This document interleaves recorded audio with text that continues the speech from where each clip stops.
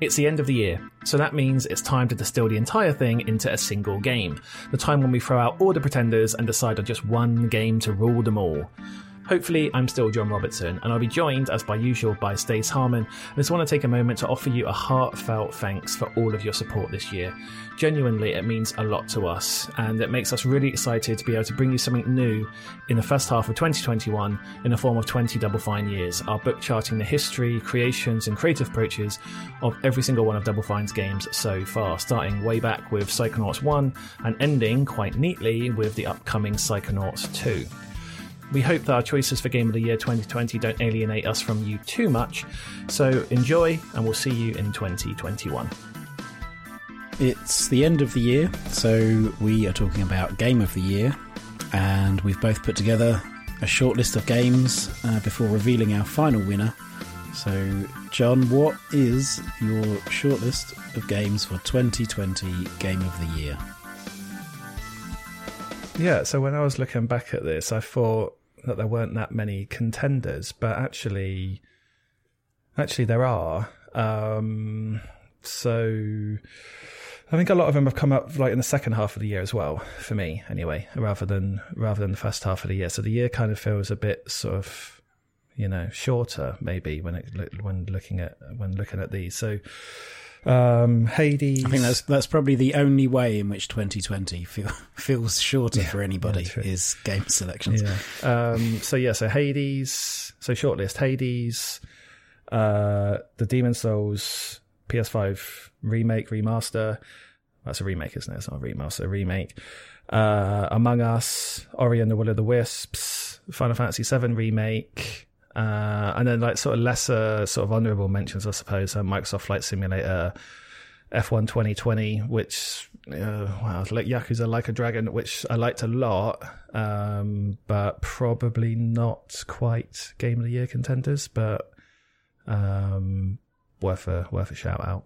So you've got a shortlist there that also includes honourable mentions. So what would be because I would assume there are some of those, as you've just alluded to, that aren't actually in the running for Game of the Year. So which ones, which are the ones that caused you issues in picking the single Game of the Year? Which are the ones that it was actually like a toss-up between? Yeah, the first five. So the first five that I mentioned, right. Hades, Demon's Souls remake, Final Fantasy VII remake, Ori and the Will of the Wisps, Among Us. Okay. And they're all very different games as well. But all very good. So it's one of those things where it's not necessarily a case of determining just which one is in absolute terms better than the other, because they're kind of difficult to directly compare, but it's I don't know, just whatever the nebulous concept of what means more to you, what impacted you more, I guess. Yeah, well, they're not being judged by the same criteria, right? Like they mean different things at different times of the year, and that's a similar thing for me. So Hades is also on my shortlist. Last of Us Part 2 is on my shortlist.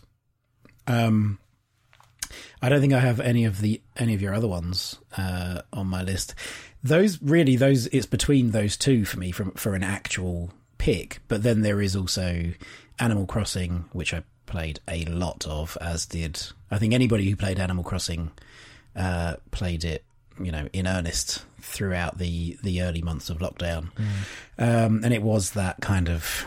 I didn't feel like that's why I was playing it. I didn't feel like I was playing it in order to escape. But there was a certain soothing element to playing that every day, because it was literally checking in every day to see what was going on and buying turnips on a Sunday and then waiting a week to try and sell them at the highest price and blah, blah, blah. Any of this will be familiar to people that have played Animal Crossing. Well, I guess it in some small way. I mean, I haven't played it, so I don't know from inside out, but from the outside looking in, it does. Maybe you could argue that those elements like the turnips and the price changes and the market fluctuations and stuff, like at least it gives you some sense of like shared community, I guess, that was maybe lost from lockdown realities. Absolutely. And we had a WhatsApp group that was ostensibly entirely for that purpose. The six of us that were playing Animal Crossing, it was like because you can go to other people's islands to sell your turnips. So it was every morning and afternoon, posting what the price was for turnips on your island, just on that group. And then once it hit a certain high or a high that we were willing to cash out, at, we would then organise trips to each other's islands or that person's island to sell turnips. So there was a sense of community in that. Because in order to do that, everybody has to be online. You can't just like open the gates and let people come to your island. You have to actually be online at least, or playing the game effectively. But you have to be like in it. So yeah, there was definitely a sense of community in that. I organised a fishing tournament on my Animal Crossing island. Lovely. Gave out prizes, crafted gear for people to use, and gave out prizes and crafted bait and made up a handmade sign on the beach and all. Yeah, like it was a thing. It was a whole. Sounds like Game of the Year to me. Well, I fell off it not quickly, but once I fell off it completely. I haven't been back to it since. I don't know exactly when, but probably July. I played it solidly. I think my Switch stats say something like 175 hours plus, and then that was it. I haven't picked it up since. So that was a very particular experience for a particular time of this very particular year that I really got into, and but have then since left it, and I don't know if or when I will go back to it. So yeah, for me, the shortlist is The Last of Us Part 2 and Hades. So obviously we've got Hades in common, but we've also got in common. So, I mean, some people would be like hating that I haven't picked Last of Us Part 2. I mean, I haven't even completed it. I haven't even played like a third of it. But we've also got in common, neither of us have picked Cyberpunk either. Cyberpunk the Amazing. No, that's it. I've played quite a bit of Cyberpunk. I do really like it. 2021, but I haven't finished it. Yeah. Anyway, all right then. So no Cyberpunk then. Just no Cyberpunk chat. No Cyberpunk. No, we'll avoid that. Although we have managed to include it in the episode, so Exactly. SEO. Well, we have to. Every article written about games, every podcast written, it has to be. Has to include Cyberpunk in some way. Okay, so pick a game off your shortlist just to give a summation of why it's on that list. I guess why it hasn't ultimately won your game of the year. Which would you start with? Well, I suppose Among Us is an interesting one. It's the most different from those. It's you can buy it for a few quid. It's multiplayer only. It's a tiny development team, whereas the others are all. I know Hades is not made by a super big team, but there's still Among Us is 3 people, I think. That's very kind of lo-fi, etc. The others are quite big and look amazing and are very grand and take many hours of gameplay many hours of input to kind of see.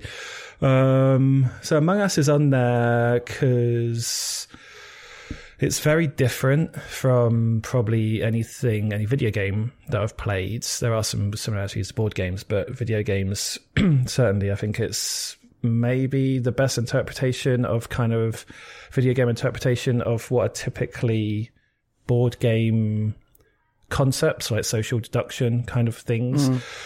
Again, maybe for a similar reason as the Animal Crossing thing, in that Among Us is social. So if you can play it, certainly if you can play it with other people that and you're all on the mic rather than just typing at the in-game chat system, and one of you is the imposter or 2 of you are the imposter, however you've got it set up, and everyone in there, and you're all kind of talking to each other and accusing each other and whatever, then it does bring that kind of sense of community back in the months where it was taken away. So it's uniqueness, the social functionality, the fact that it's kind of short and sweet, so that you can play it now and again easily, but it also stands up to just like playing it for just like 3 hours in a row, and you just play like loads of games consecutively. So it's got a lot going for it. I think it's not on. You're going to say something? Well, yeah, I was wondering at the social aspect. I'm interested. Do you think? I guess how big a deal do you think the social aspect was this year? Do you think had Among Us been had you been playing it this much last year, do you think it would have been a contender? Do you think you even would have played it as much last year when we were all free to do basically whatever we wanted to do? How big a factor was the fact that you were not able to get out and see people as much? I think I definitely still would have played it. The game is still high quality enough that doesn't rely on the fact that we're in lockdown or whatever. It's just that lockdown made it more pertinent, I suppose, made it more important, I guess. But the quality of the game's still there, no matter what. Like it's not relying on that outside factor. So it's not a online chess or online Words with Friends, for example, that people got into. I played a few games of chess with various people that I would not have done had this year not been what it was. So it isn't that for you. You still would have absolutely played it. It just still definitely would have played it. Was a bonus. It's just heightened, I guess, or maybe it's not even heightened. Maybe it would have been exactly the same social response. It's just like looking back on it and trying to say, like, intellectualize the year. It just seems more bigger as a memory because it's been contextualized in that of that event.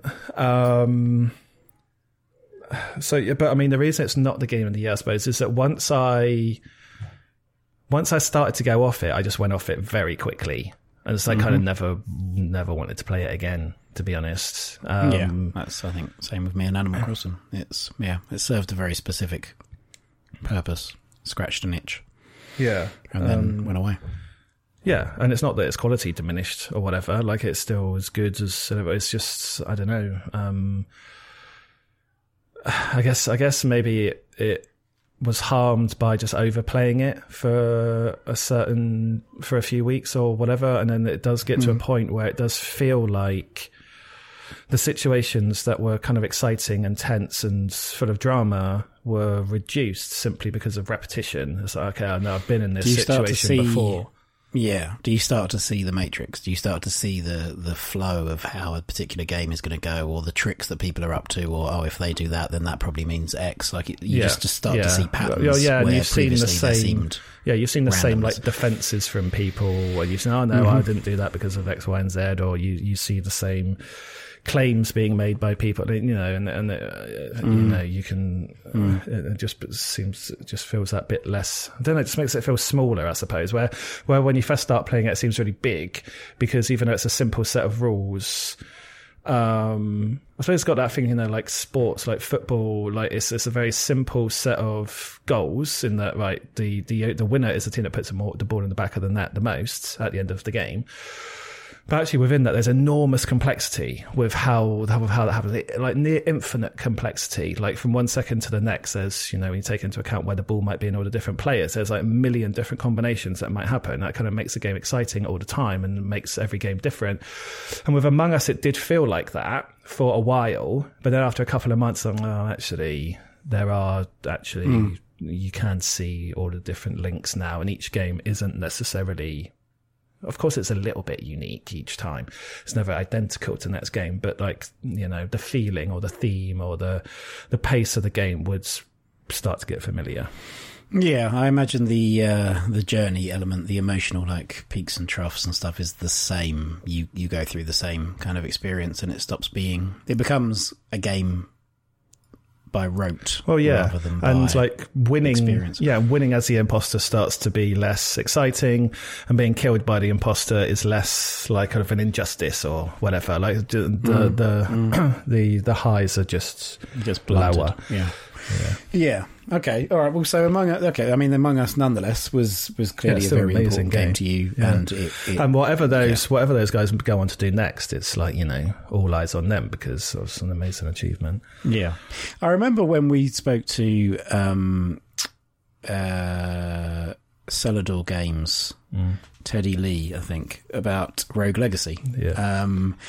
And he talked about that thing of people complaining that, they'd played it for 50, 60, 70 hours and there was nothing else to do. And his response to that was that it was never meant to be a game that you were going to play that long. Like, it's amazing that you have, but it was never designed to be played that long. Yeah. Therefore, the fact that you're kind of bored of it after that amount of time is not a negative. It's not a... Well, yeah, because I feel like I'm being a bit harsh on it by saying that, like, you go off it quickly once you start to go off it. But, I've still included it in my Game of the Year running. Like, I still respect everything that it's done. Like, I don't want to play it now, like, really. But that doesn't mean that I haven't... that I just forget about the goods that it gave. Like... Yeah. All right, so Among Us, I mean, that was a contender. I think the fact that it even sits alongside some of those other games is, it speaks to the breadth of platforms and experiences and touching points of the different games that you've picked. I must say with Among Us as well. I did play it on the phone a bit, on Androids for a bit, which you can play for free with ads, but... the user experience compared to PC is horrible. Just if you haven't played it, pay the extra few pounds, play the Steam version. It's so much better. Okay. All right. Well, there we go. That's good for anybody coming to Among Us at this stage. The PC's the way to go. Okay. So Among Us falls by the wayside. Valiantly. So you've only got 2 games then. I've only got 2. So you have to pick the game that you're not going to pick, which is going to reveal the game that is the game of the year, and say why. Well, but the game. I mean, that's not why it's not whether the game that we reveal to be the game of the year is not really. There's not going to be any huge revelation in that, is there? There's not going to be like, oh, it's this game that nobody's ever heard of. It's like, well, it's one of these games that even a couple of weeks ago was nominated at the Game Awards for Game of the Year. Both Last of Us Part 2 and Hades won various different awards at the Game Awards. Hades won Best Action Adventure, Best Action Game, and Last of Us won Best Action Adventure Game and overall Best Game. Laura Bailey won Best Performer for Abby, and so the fact that it's these 2 games that I've picked is not, I'm hardly breaking any molds, but they are both. Incredibly important to me. I have had a very emotional response to both of them. I love them both for very, very different reasons. So to talk about, and there's also a complete contradiction in my selection, because not a few weeks ago on the Game of the Generation episode that we did, in which we looked back at the PS4, Xbox One generation, I picked Last of Us Part 2 as my Game of the Generation. And The Last of Us Part 2 remains my Game of the Generation, even though I haven't picked it as my Game of the Year, which I understand sounds like it makes absolutely no sense. And that in some ways it does make absolutely no sense. Okay, so what are the ways that it does make sense? Well, the ways that it makes sense to me, or the way that I justify or validate this, is that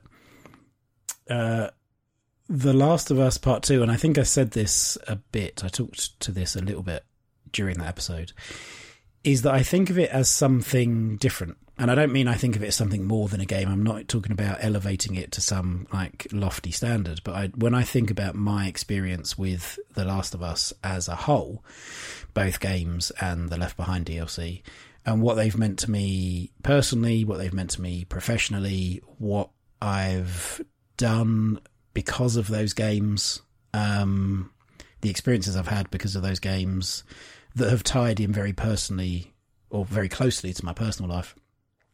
The Last of Us Part 2 it becomes more than just it gets judged in a different way. It's like, that is my experience of the generation. That's my experience of the year, which sounds really... Well, it sounds, insert expletive here. It sounds whatever it sounds like, but that is what it is. Like, The Last of Us Part 2 is kind of a different thing for me. It sounds like you went on a spiritual journey through the desert in Arizona or whatever, or Mexico, having taken ayahuasca or whatever. And then you're like, well, you can't treat that as a life experience because it's more than a life experience. Yeah, I mean, I'm not trying to be, well, again, whatever the word is, pick whatever word you want to pick. I'm not trying to be that about it, but that is how I feel about it. So that's why I can keep Last of Us Part 2 as my... So it's not Game of the Year because it's more than a game. It's not... It's not game of the year. Yeah, I mean, yeah, in terms of basic, like trying to... Because you can't lower it to be game of the year. Drill it down to a sentence. But it is my game of the generation, so in that sense, it is a game. So, you know, I'm very well aware of the juxtaposition of those two things and that they make no sense in many ways. But The Last of Us Part 2 is a game that I played this year and had an experience with. I've been through it twice now. And I mean, it is incredible. The experience I had with it was incredible. I understand the detractors of it. I understand the criticisms of it. Certainly on the first playthrough, I was not as on board. The first playthrough, I thought, well, actually, I prefer the first game. But then I've played the first game maybe 6 or 7 times. So on the first playthrough, I think it wasn't as well constructed for a single playthrough as it could or should have been. But then there are some of my favourite films are like that too. Like, they want you to watch them again. Christopher Nolan's films in particular are very much like, well, I'm not going to lay it all out for you. They're just confusingly made. Well, I don't... Tenet. For a single playthrough. Tenet, for a single watch, rather, playthrough. Yeah, sure. But like, that's, yeah. And that's kind of how it was for me with The Last of Us. It wasn't confusing, but it was, I didn't know where it was going. And so I got a lot more out of going back to it and understanding more about where it was going. On the first playthrough, playing as Ellie for the first 3 days in Seattle, and then you start playing as Abby, and some of this is probably going to be spoilers, but nothing major. You start playing as Abby, and I kept thinking or expecting that I was going to get back to Ellie. I kept like, well, let's do this bit and then we'll get back to playing as Ellie, because surely Ellie is the protagonist in this game and she is the one you're going to be playing the lion's share of the game with. But it doesn't work like that. It's basically 50-50. And going through that a second time and understanding that, and then being able to view it in a different way, and obviously with hindsight, made it a more complete experience for me. And I'm not suggesting that people, if you didn't really like Last of Us Part 2, you should play it twice, because that's obviously ridiculous. Like, if you didn't like it, you're not gonna play it twice. You, for example, have not played it through once. No, it is a game that I do want to... I respect that. I understand that. I'm not going to try and defend... I'm not going to try and like justify it and defend it. It's my experience of it was that I enjoyed it the second time through, but I'm very well aware that if you didn't enjoy it the first time, why would you play it a second time? So, yeah. I do want to go back and play it, though. Like, it is on my list, high on my list. Like, okay, no, I need to play that. And I say need as in genuinely need, not just like flippantly using need as in actually should. It's like, no, I need to play it. It's just one of those, it just it deserves the respect to be played. Like, you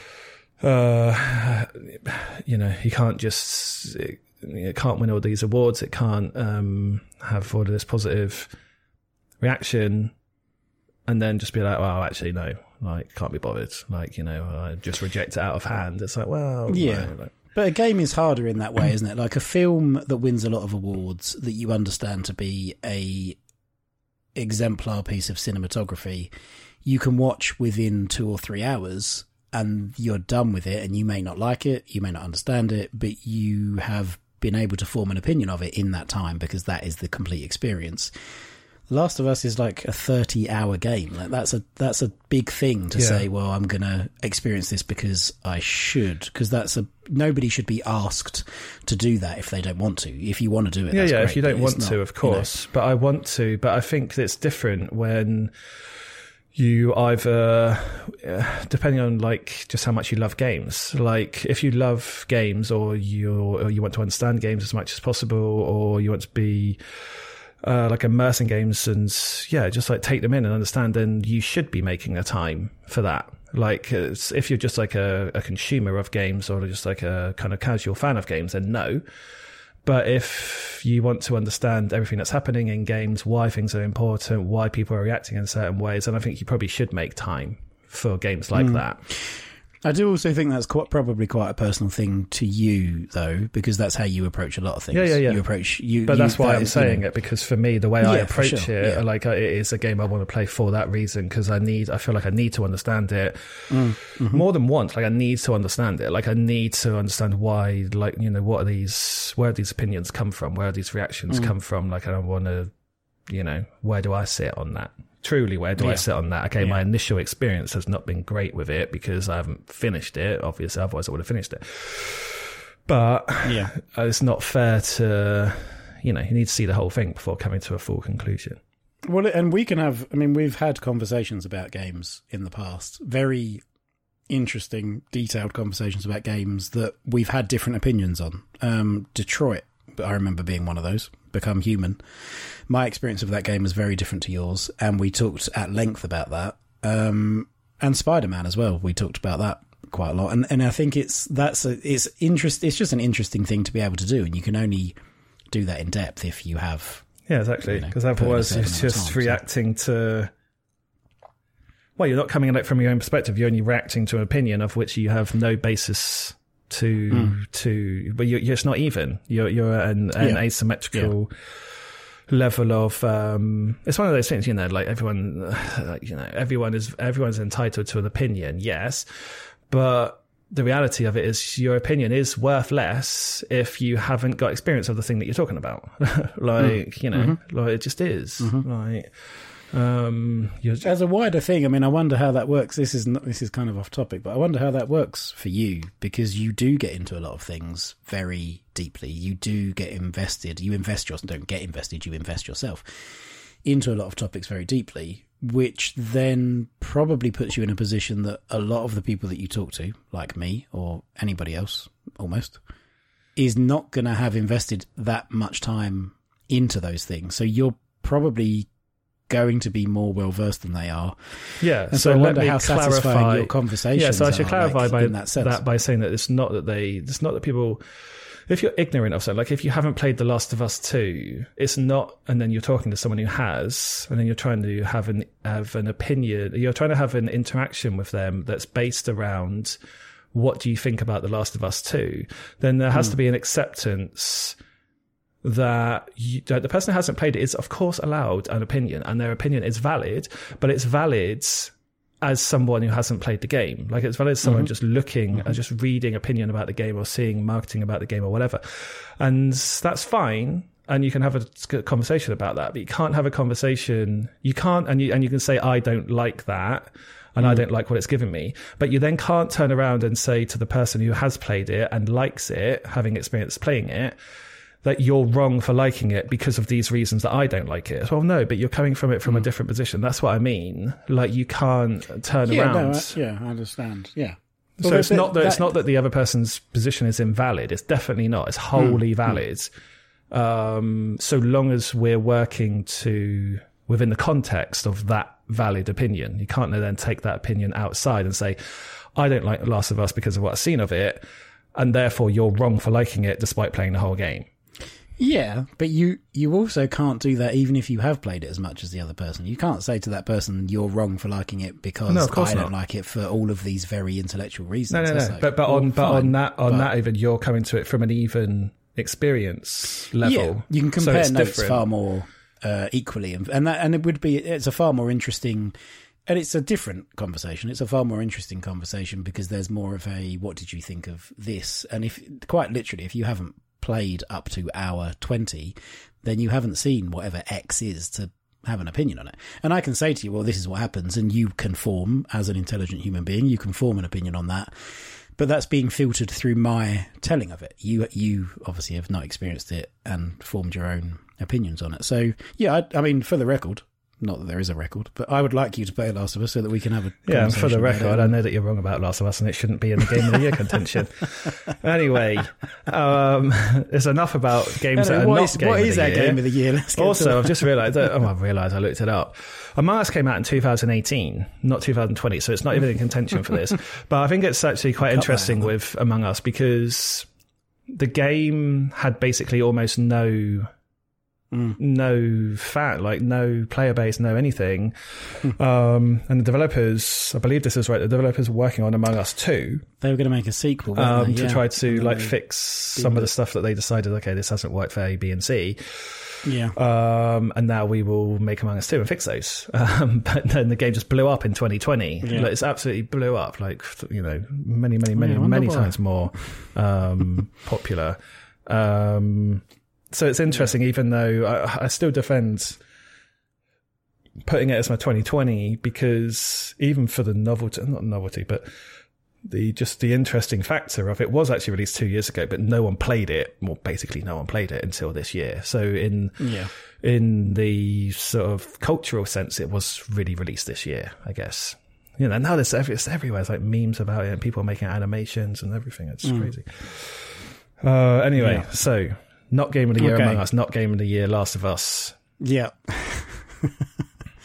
So what is Game of the Year? What is your Game of the Year?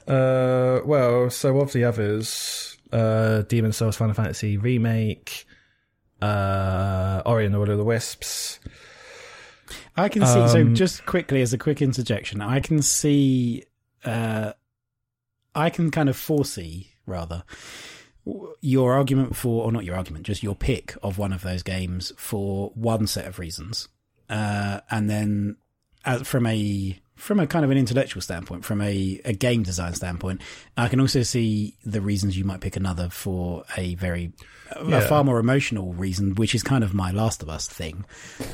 So I'm interested to see which it is, so if I stop interrupting, I might find out. So please tell me which of these games is. Because I'm kind of thinking it's two.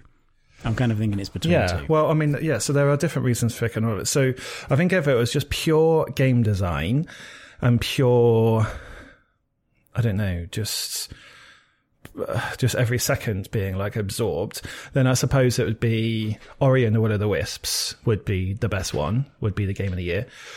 Mm-hmm. If it was maybe like just satisfaction and just like lasting sense of like beating something and like that kind of just like masculine like approach to game appreciation where it's like, yes, I beat that game completely, then also Demon's Souls would be the one. But as a total package with its baggage and with its just absolutely like nostalgia, like just ripped off the charts, like Final Fantasy VII Remake is probably, looking back on it, is my favourite game. And this might even be rose-tinted glasses looking back on it as well, because it's nostalgia in that I just couldn't wait for it, and like I was really happy that it was good, and etc. So I'm really happy that it just finally arrived.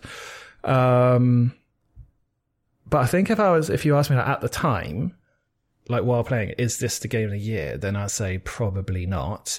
Mm-hmm. But having finished it and seen it all the way through and looking forward to part 2 and all that stuff, looking back on it again through the just like double nostalgia lens, then it's hard not to pick it. It's almost like the impact of it finally arriving and finally playing as those characters again, all of that stuff. Almost like it's almost like, I don't know, you're almost in some sort of state of shock when you're actually playing it, and you have to like wait for a little bit to actually like it's just sort of like to go over you. It's like, okay, I've been waiting for how long, like 23 years for this thing to come along. And so it's finally there. So I don't know, it almost requires you to look back in order to fully in order to have an opinion of it, I guess, really. Like when you're in the trenches, you're just sort of overloaded with the warm sort of vibes and just like just trying to see it, rather than intellectualize it or think deeply about it. Yeah, and that surely speaks to like just the way that we experience things as people, right? As human beings. The way that you experience something is, there is a degree of, in as much as there is anticipation for something, a good meal, that's why you salivate, or like an experience like this, you're excited about it. That's that gets rolled up into part of that experience, as does retrospection, as does looking back on something. Because I think that's why you can say, oh, such and such was the happiest day of my life or the happiest time of my life or whatever. You might not necessarily think that at the time because you're but now I can say that Final Fantasy VII Remake is the happiest game of my life. I believe you.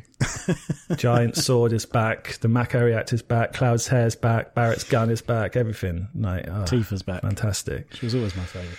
Yeah. I think it's got the single best moment as well. There's a, for those who have played it, they'll know immediately what I'm talking about. It's a minor spoiler if not, but there's a dance scene in it where Cloud is dancing. It's like a dance off or a dance battle or whatever. At the Honeybee Inn, and he's dressed up. Oh my god, right? They dress him up in they dress him up. Yeah, he's in his dress and whatever. Yeah, I don't want to spoil that bit, but oops. Just that scene. Like it's largely a cut scene. There are interactions as like button presses and stuff you have to do, but it's largely a cutscene really. And that scene is just oh my god, it's just so good. Scene. It looks very. For some reason, that's all I always think of. But I think retrospectively, I thought of Baz Luhrmann. I guess it's got like a Moulin Rouge sort of vibe to it. But yeah, that scene alone isn't what makes it the best game. But I think that is indicative of that scene. Is indicative of the game, like the silliness of the game. And I think that's one of the great things that they've retained is that while Final Fantasy does have this like lofty weight and this very grand sense of place for many people, and it was the game, the JRPG that got people onto JRPGs, and it's this and that. It defined many game elements. I don't just mean mechanics. I mean like story and character and just fundamental things to any kind of piece of fiction or narrative. It was also, the original was also silly. Like it was just when it was all getting a bit much and it was all getting a bit like po-faced and potentially preachy, it would just like throw in this like just crazy stuff, just like wacky, just outrageous, just stuff out of nowhere. And this one does that as well. Like, so it's got all the weight and it's got all of the depth and that impact, but it's also remembers that like, okay, even though this game is thought about deadly seriously and spoken about very seriously as like one of the best games of all time, it was also silly, and this one like plays into that whilst having that stress and that demand from players to be outrageously good and very serious and really and outrageously cool. Like it needs to be cool, right? But it also can take some time to just be. I feel like that makes it more, even though it's a game, it makes it more human. It makes it more of a human experience because there's more than just this is super cool and stylish and everybody's got spiky hair and it looks awesome. And there's also just these human moments where it's like there's something funny going on that allows you to relate to it. It allows you to engage with it on multiple levels, or at least more of the emotional spectrum. You can engage with it than just, that makes me feel like a badass, because you can't just always feel like that for the entire playtime. There needs to be some some contrast. But it's interestingly designed as well, because in some ways it's very conservative. Like it's quite linear. The side mission structure is very basic, very kind of like, you could argue like sort of just like bolted on. Like I think that's a bit unkind, because I think it's been very seriously thought about why they've done the side missions in the way that they have, but it is very kind of old school. Old school in the sense that I think it's like it's optional, that if you don't do it, you're not missing out on anything. I think there was like, I think that became, game developers and designers got better at doing that, integrating things into the whole. Whereas initially, I think it was like, this is the main path, here's a load of side stuff. Yeah, but if you don't do it, that's okay. And so when you do it, you don't get, like, it doesn't feed back into the main stuff. No, it doesn't. Like, narratively, you don't feel excluded either. Yeah, narratively, they are very tacked on. It's not like The Witcher or whatever, where like a side mission can be like the thing that you remember most. Like they are purely for just sort of buffing the bigger picture, really. Like if someone just wants to know a little bit more about the worlds and the picture of the world, and just fill in the kind of the out of focus bits on, say, a painting of a landscape, that's what the side quests are for in Final Fantasy VII Remake. They're not to really reinforce the quest or the personality or whatever of the main character or the journey of the main characters. They are very much bolted on. They are very much well, you could ignore them, I say. But that's funny because I remember like a few weeks ago when we were talking about this, and I talked because I haven't played the remake. I've played the original and played it to completion and all the rest, and have very fond memories of it. But some of the things that I have the most or the strongest memories of, you then told me, a few weeks ago that a lot of these things that I think of, like Knights of the Round as a materia or Vince as a side character, as a character of my party, and there was there's a mission that you do with it's like a tower defense thing. A lot of these things you told me at the time were like, well, actually, a lot of these are either secret or optional, or these are not. And you don't just get these things as part of the story, and that's I didn't know that. That wasn't like that's I didn't pick those as specific examples to be like, look at me, I've played so much of Final Fantasy. And the way that Remake goes about its mission structure and the way the environments work and stuff like that, I don't think that there will be anything like that in this game to come. I don't think Vincent or Yuffie will be characters that you can miss. I don't think that's a thing. I think the game design structure that they've set up, design has changed. They can't. I just don't see how they can do that. I just don't see how that's going to work unless they just completely throw away what they've done for this one and then just change it for the next one. But I can't see that happening, and I don't think it should happen. So I mean, it's very conservative in some ways, but it's very modern and brave in other ways. Like, they do change the story. I don't want to ruin it, but at the end there are some changes.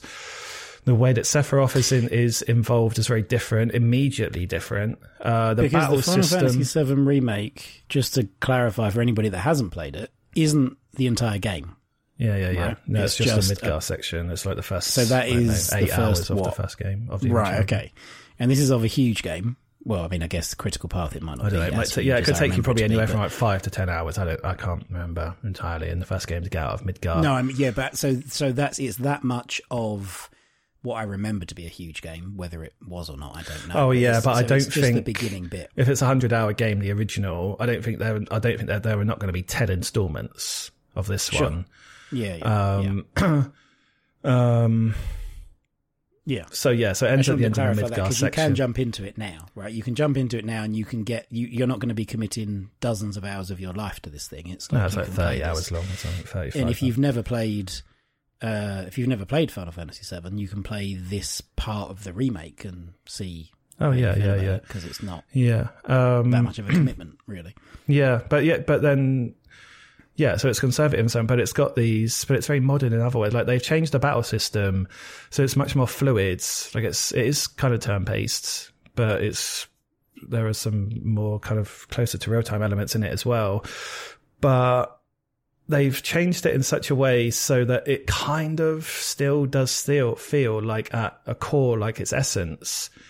There are some of those similar like strains and stresses and sort of sensations that you got from the original, even though it's very different at the same time. And it's just a lot of clever design has gone on in that. So I think I mean, that's a game of the year. I mean, the fact that it exists for one, the fact that it was good, the fact that they changed it was also, as the battle system kind of highlights nicely, like, they changed it but also kept the essence of the original. I think it's just very, very, they've been both kind of bold and also delicate with it at the same time. I think that's not to be underestimated, and for a series that, quite frankly, like with Final Fantasy 15 and stuff, has been a bit kind of, its reputation has been tarnished. I mean, this is like it's like nice to have it back, basically.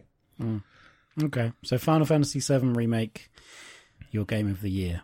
Your game of the year shortlist was 2 games, and it's not The Last of Us Part 2, so...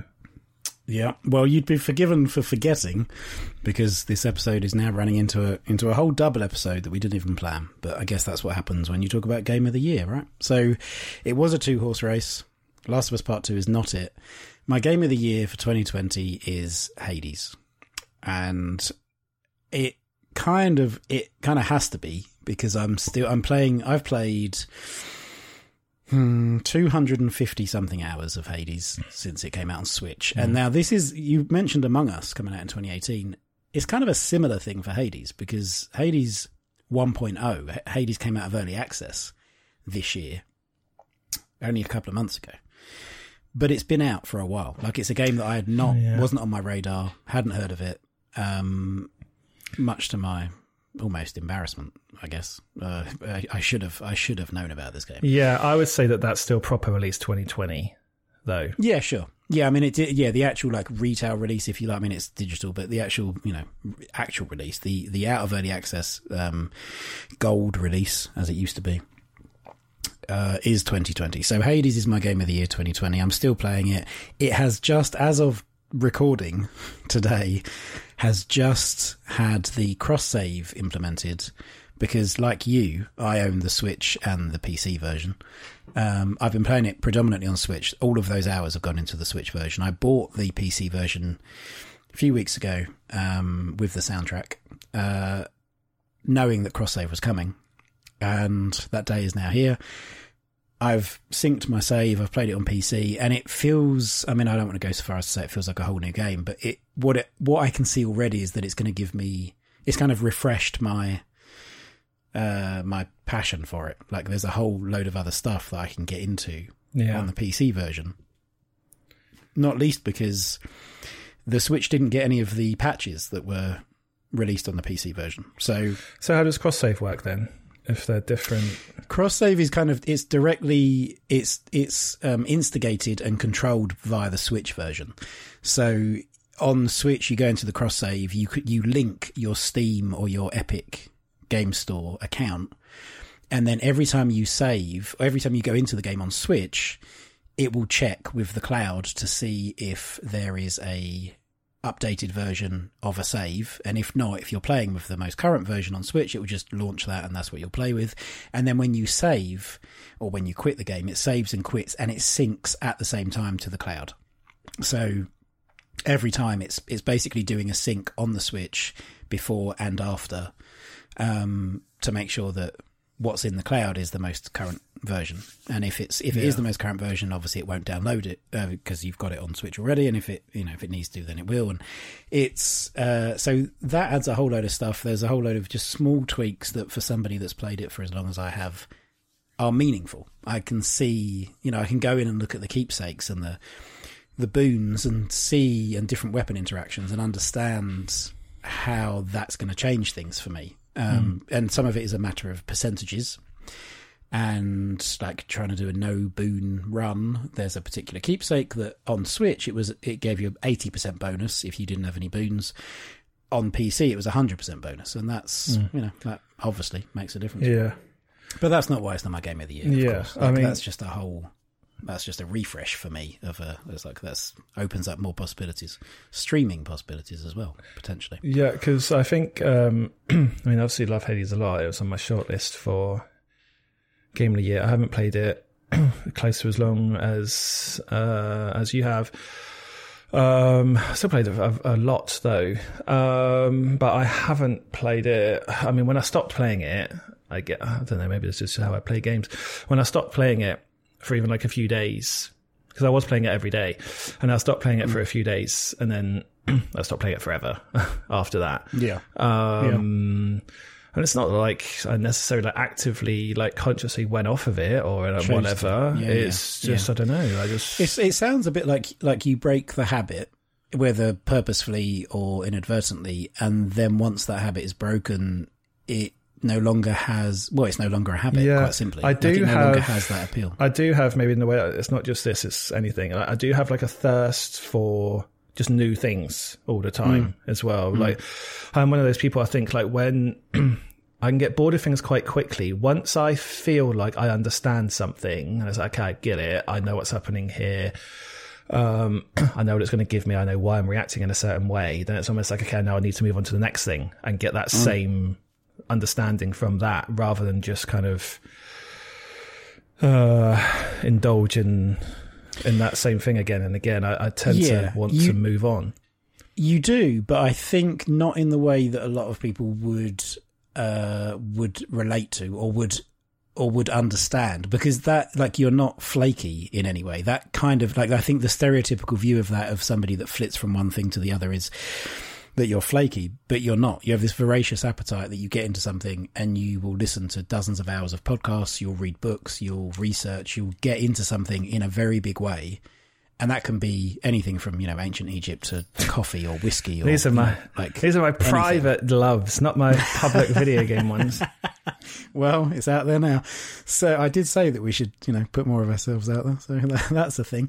But that's how you do it. That's how you consume stuff, and you go through it, and then you will move on to something else. Not like having, I think, not like, oh, I'm bored of it, but like having satisfied a appetite or a thirst or a whatever. Yeah, it's just curiosity, I guess. I'm just curious about the next thing after that. But that's very charming, but we're here to be charming about Hades. So aside from cross save, what else is decent about Hades? Genuinely just how I see it. Well, okay, so Hades, what started off, because I talked about Hades on the Game of the Generation podcast as well, as a new IP, as a new IP entry. What started off as this is really cool how you're constantly getting rewarded, and you constantly feel like you're getting better, and you're constantly growing, and there's new challenges. That I assumed that after I'd completed the game a few times would peter out. I thought, I'm going to get to a point where it's going to be like just any other roguelike. It's going to get to a point where most other roguelikes start, which is this thing of you're only really doing this, you're learning through repetition, you're learning through playing the game. And there's not perhaps much more to get out of it than that. And it just went on, and it kept giving, and it kept the challenges. It's a game that you challenge yourself. The game challenges you, but you challenge yourself just as much. And that's something that I've found interesting and also revealing about it for me, because I've never been interested in things like speedrunning or even really trying to complete a game with certain conditions, like you see Demon Souls runs with like, oh, I'm going to do the no weapon run or the no hit run, and I'm like, yeah. I just don't like. Some of it is like, I cannot fathom how anybody can be that good at it. It's not. I wouldn't be dismissive of it as, oh, that's a waste of time. It's like, I just cannot believe that you can be that good at it. I will never be that good at that thing.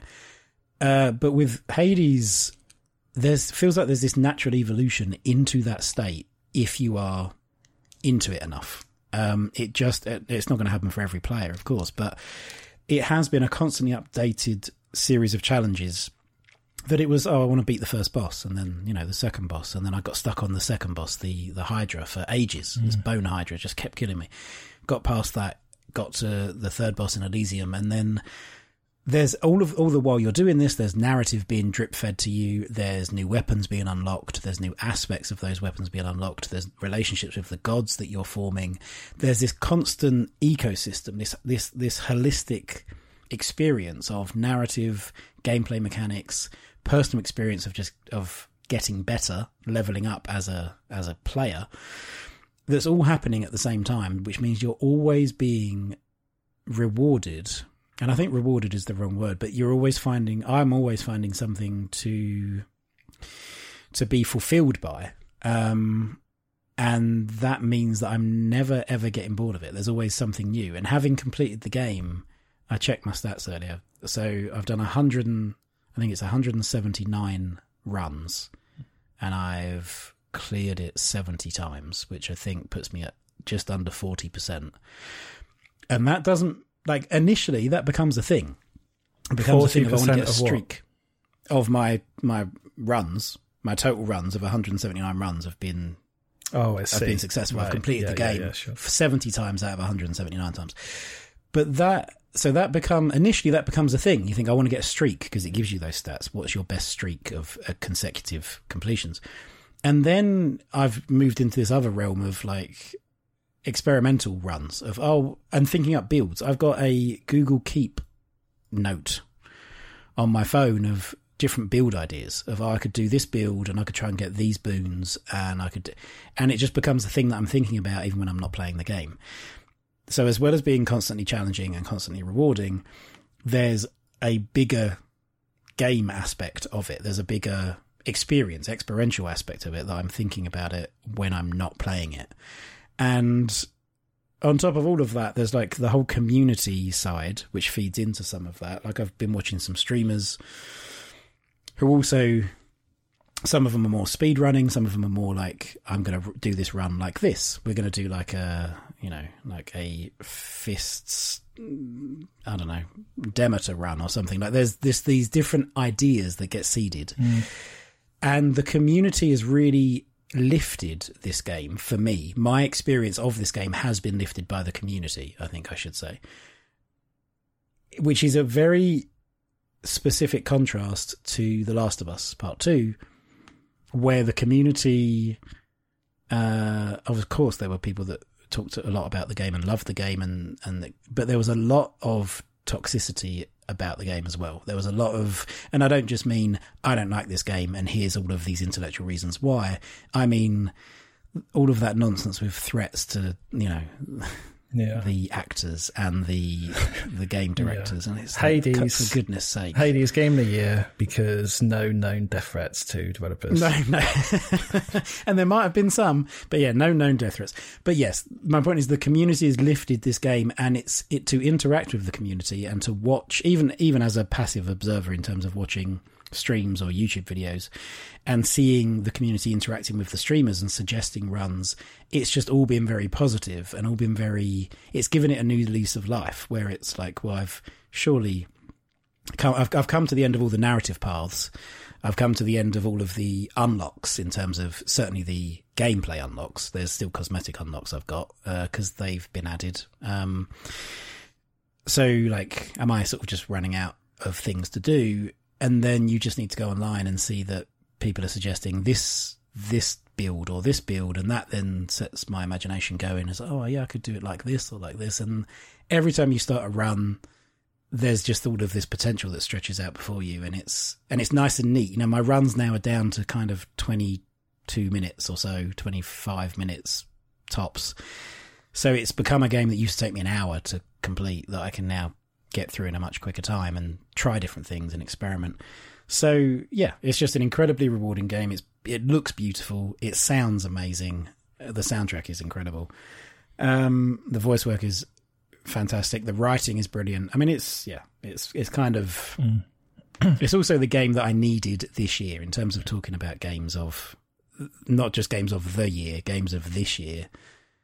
It's a game that I needed without knowing it because I've got so into it, and it's really helped. It's sort of helped me, but not helped me. But I've channeled a lot into it. I've channeled, you know, a bad day can just be, well, I'm going to spend a couple of hours tinkering with things in Hades, and that becomes, it's pure escapism. But it's like, you know, so what? Like sometimes that's what everybody needs.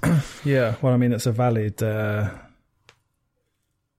It's a valid game of the year. Like, obviously, I put it on my shortlist as well. And I think for me, like, one of the reasons it was on my shortlist was because I don't like roguelikes, really. Like, I kind of find them. I know that they're not, but for me, they're just not. They're just unfulfilling. They're, I don't know, shallow. I don't mean shallow because I know that they're not, but just the idea of starting over again. I was like, oh my god. It just seemed like such an uphill battle, but yeah, Hades wasn't like that. Hades was fairly quickly, not immediately, but fairly quickly, addicting, I suppose. Like, it was, okay, now I get this. And starting over didn't feel like much of a, too much of a burden, really. I wonder if one of the reasons for just thinking about it now, I wonder if one of the reasons thinking that is that it's more structured than most roguelikes in that you know what bosses are coming and roughly when they're coming in terms of like time or number of rooms. And I wonder if that actually gives it more structure rather than it being like, okay, there might be this random boss in this random room that you've come. Like in Hades, you do actually have like proper sets, almost like, you know, checkpoint markers. It's like, okay, you got 4 laps of 1,600 meters, but you know exactly how far one lap is, and you know when lap 2 is about to start. I wonder if that kind of certainty actually gives it more. The structure given by that certainty offers you more. I don't know. It just feels like you're not just bashing your head randomly against a wall. It's like, okay, no, I actually know that this thing that is a genuine achievement is about to come up. Yeah, you can prepare for it. I mean, for sure, there are specific chamber numbers where the bosses come up, and so in this, like, that feeds into the challenge thing of each little room is its own mini challenge, and you don't know specifically what each room is going to have in it, but you know, like, there's a pool of this in Asphodel or a pool of this in Elysium. You understand the kinds of enemies that are going to come up. And then every X number of rooms, and even in terms of the mini bosses, you get to choose that yourself. Sometimes there will be 2 different options to go into the next room, and one of them will have a little skull icon on it, which means there's a mini boss, and sometimes the other one won't.